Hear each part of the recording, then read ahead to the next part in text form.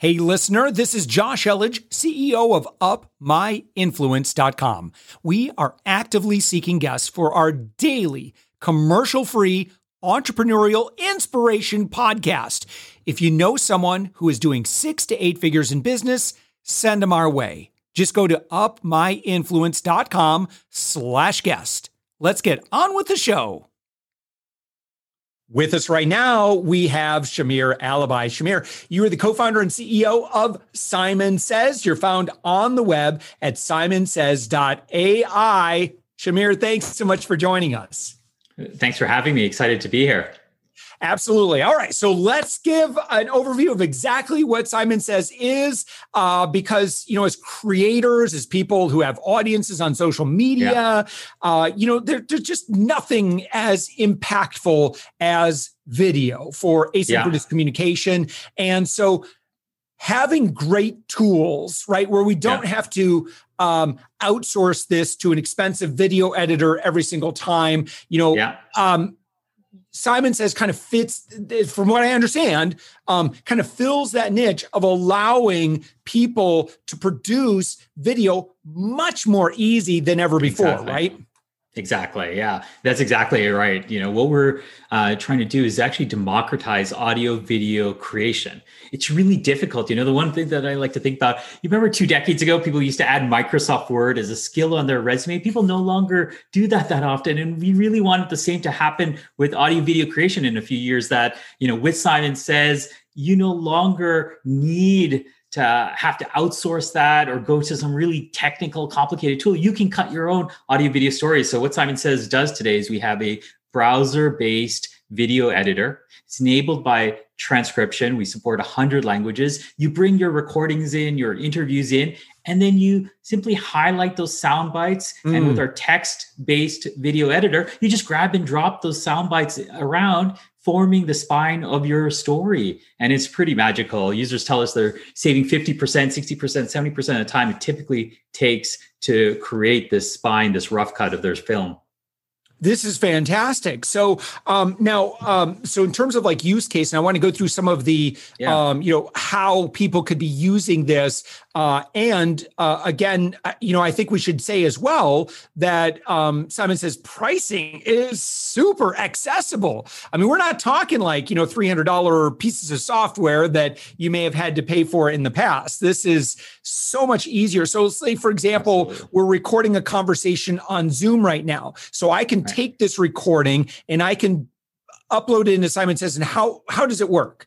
Yeah, exactly. So you would take the Zoom recording, it would transcribe in a few minutes, and then you would have the transcript of our Zoom recording, and you simply highlight the sound bites, all the great quotes I'm giving you, your great sound bites, and we would drag and drop them. And you could create, say, a 5-minute story. Typically, you'd be like scrubbing through audio, finding in and out points, but simply this is text-based video editing. So you just quickly skim the transcript of the recording, find the good sound bites, and then you're just dragging and dropping text. It's as simple as editing in Microsoft Word. Once you say, hey, this is the great spine of the story, then you can hit export and you can download an MP4. You can go back to your existing editing application, share it with teammates.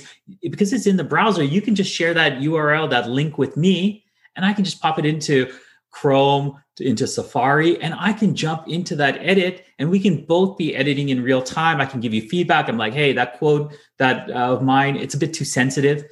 I can look up alternative sound bites.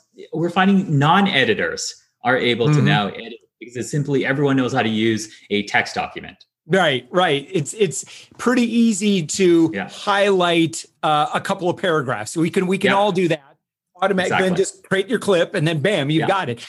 Is there any functionality for adding captions on that? Absolutely. Oh, thank you for saying that.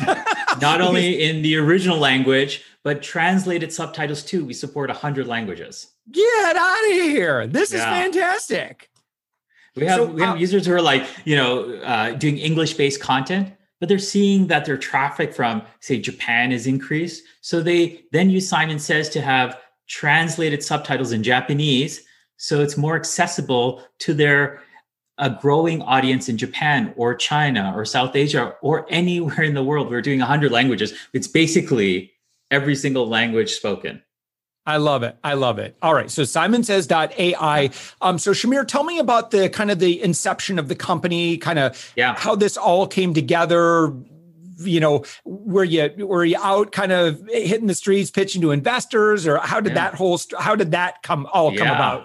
I'm going to take you back even further back. I started my career at the BBC in London, and I spent a lot of my time in a kind of post 9/11 world. I spent time in the Middle East and Afghanistan and Pakistan. So I was doing interviews out in the field in other languages. So I'd be using a fixer, and I wished I could just have that interview that I'd done transcribed and translated, and then to be able to edit immediately. And so a lot of my experience was from when I was working in film and TV. Over the last 9 years, I've moved into video tech as a product manager. A few years ago, I had this project, which was, dozens of hours of footage that needed to be cut down to 2 minutes. And I couldn't believe that people were still doing transcription manually. We have Siri on our phone. Why can't we, use speech recognition? So I built something, just hacked something together, a website using speech recognition, and it worked not bad for that project. I shared it with friends from my original career, and it sort of really grew nicely from there. So it originally started as a bootstrap company, and just growing really nicely as a subscription-based business. People really loved it. They talked about it. It was a strong kind of growth and word of mouth. When we opened up the video editor mode, I think that's where the trajectory of the company fundamentally changed in a very positive direction. And we've seen really strong kind of collaboration on growth, even interest from investors. So, then again, you've got the idea, and you've, you want to bring this to market. I want to give me the Silicon Valley story here. Yeah, absolutely. First things first was when it's just an idea, I was like, hey, I'm not a developer myself, but let me see if I can hire developers. So I went through a few developers. I hadn't even ever hired somebody for a project like this, but I hired a few people, learned from my mistakes. I was using Upwork initially. I'd used TopTal, kind of like outsource engineering companies, and learned through those mistakes, but also found good people who could help me build what's known as a minimum viable product to really allow me to see whether someone could solve their problem using Simon Says. And when I started to see that type of success, even in the numbers were small at that stage, but users were telling us that, wow, this is solving my problem. I would have done this manually before. Now I can do this in your application using AI, removes that tedious, that mundane part. We said, hey, I think we're onto something. So we continued to develop further. Success begets success in many respects. We have now built a very strong team. It's a much larger organization, but all good things start as baby ideas once upon a time. Yeah. And obviously you've founded other companies. Were you able to just bootstrap this then? Yeah. Simon Says originally was bootstrapped. Exactly. Wow. Yeah. So we were using revenue to fund development and growth. Well, that's the dream. Absolutely. Excellent. So now, Simon Says has been out for about 4 years. It looks like you were launched in 2016. 5 years now. Jeez. So where are you at now in the life cycle of the business? Yeah, we're seeing, so we launched the video edit mode in 2020. And that's really where we're seeing a ton of excitement. And so, we're just at the infancy of our mission. We're ultimately democratizing audio video creation. We're just at the earliest stages of that. We have a long path to go. We want to make it as simple as typing text, as editing in Microsoft Word or Google Docs. And so, we are building out our engineering teams, our capabilities to be able to really fulfill on that mission. So I'm looking at the pricing for Simon Says, and you've got a pay-as-you-go $0 model. Yeah. How does that work? Yeah, so it's freemium. You can try it with your files up to 15 minutes. If you like it, users tend to upgrade then to a subscription package. You can keep it on a pay-as-you-go model, but you can also see significant benefits on what the amount of credit you get, for example, on a subscription plan. So most of our users are actually on the Pro plan, which is $35 a month or $300 a year. Gets a whole bunch of credit, It's pretty much like removes any restrictions so they can do what they need to do in terms of creating their audio video content. How does it work when you have a SaaS platform like this? And obviously there's these review sites out there. Maybe you're hoping to get influencers to kind of take a look at it and talk about it. What is that world like? I mean, I'm thinking of like platforms like Product Hunt and those sorts of things. What's on your radar and what's a high priority? Yeah, I would say like even my journey as an entrepreneur, I've been very much product focused. So I really feel like I've been at the ground level in terms of my learning as a business builder, as an entrepreneur. And so for me, that really meant, building a product that gets affection by customers. And honestly, like for the longest part of the business of the life of the business thus far, that's solely the only thing I focused on, and making sure that we were actually solving the problem. Because if we were, then I could see that users would tell their colleagues, their teammates, and they too would use Simon Says. And so we were spreading and have spread in that way. So we haven't very much focused on any other channels for marketing for the vast majority of our life. Now that we've grown bigger, yes, we're looking at other areas to kind of spread awareness as, hey, this is what we do, this is what we're about, and this is how we can help you solve your problems. Have you been goofing around with paid ads? We haven't done anything. Yeah, I know. Honestly, it's another world. It's another world. I wish I knew more about it. We now have a colleague, and he's an expert in different types of marketing channels. We haven't turned on paid acquisition yet, but he's advising me on how I should think about it. And we may do so at a certain point. We just feel like right now we're getting really strong traction through organic channels. And I think that's a really powerful way, when I think about business building today, there are a bunch of tools on the internet, some of the kind of platforms that we know. And so if you can acquire customers for nearly free, for nearly zero, I think that's obviously really powerful. We'll see how much that scales to, but really we're focused. We don't think we've at all exhausted those channels yet. But yes, we are. I'm learning about the paid acquisition channels. Have you had anything pop up on YouTube by surprise? Like, hey, look, someone just posted a little walkthrough of our product.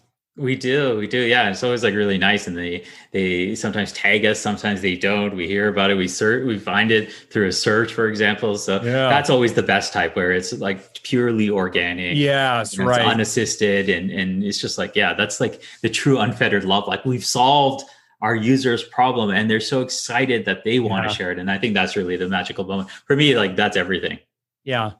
Affiliate. Have you looked into that at all?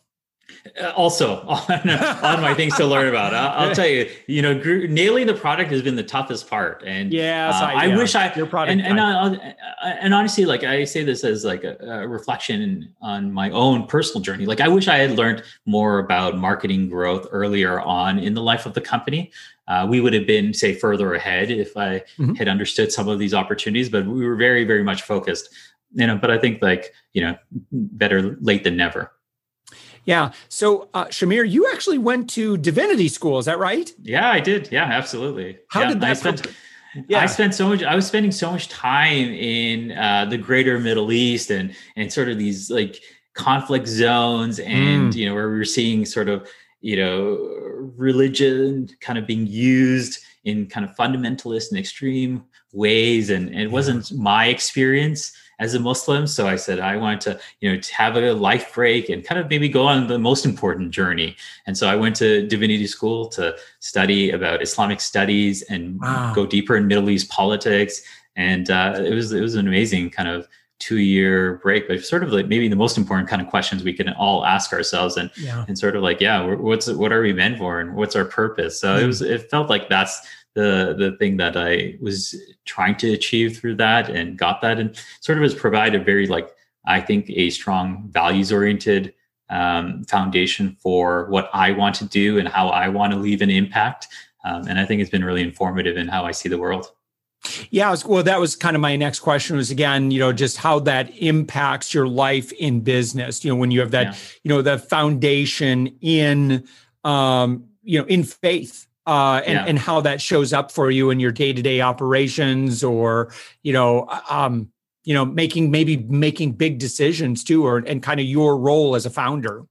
Yeah, I think about it in a couple of ways. I'll tell you that I have come to this place where I only want to work with amazing people. Like life's so short. Like you just, it's just way better to work with great people you get along with. I mean, sometimes you can't help it, but like being in toxic work relationship is just terrible. And so, from a values perspective, I mean, that's the type of, as CEO, that's the type of environment, no nonsense type of environment that I try to set the tone for the company with the people who we bring in and who accept our offer to join the company. Those types of values are really, really important. The other thing is I also don't see a tension between making a difference and making money.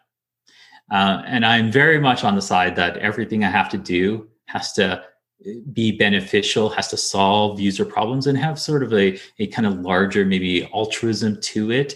For us, how that applies with Simon Says specifically, we're big believers that if you can reduce the technical barriers to doing something, there will be an explosion of experimentation, creativity. We will be a much more inclusive society. We'll hear stories from people who have not been heard from, and our world will be better off. So that's the kind of altruistic side. But we see no tension in both the impact and the money making side. And I think that's also what I glean from my own spiritual journey.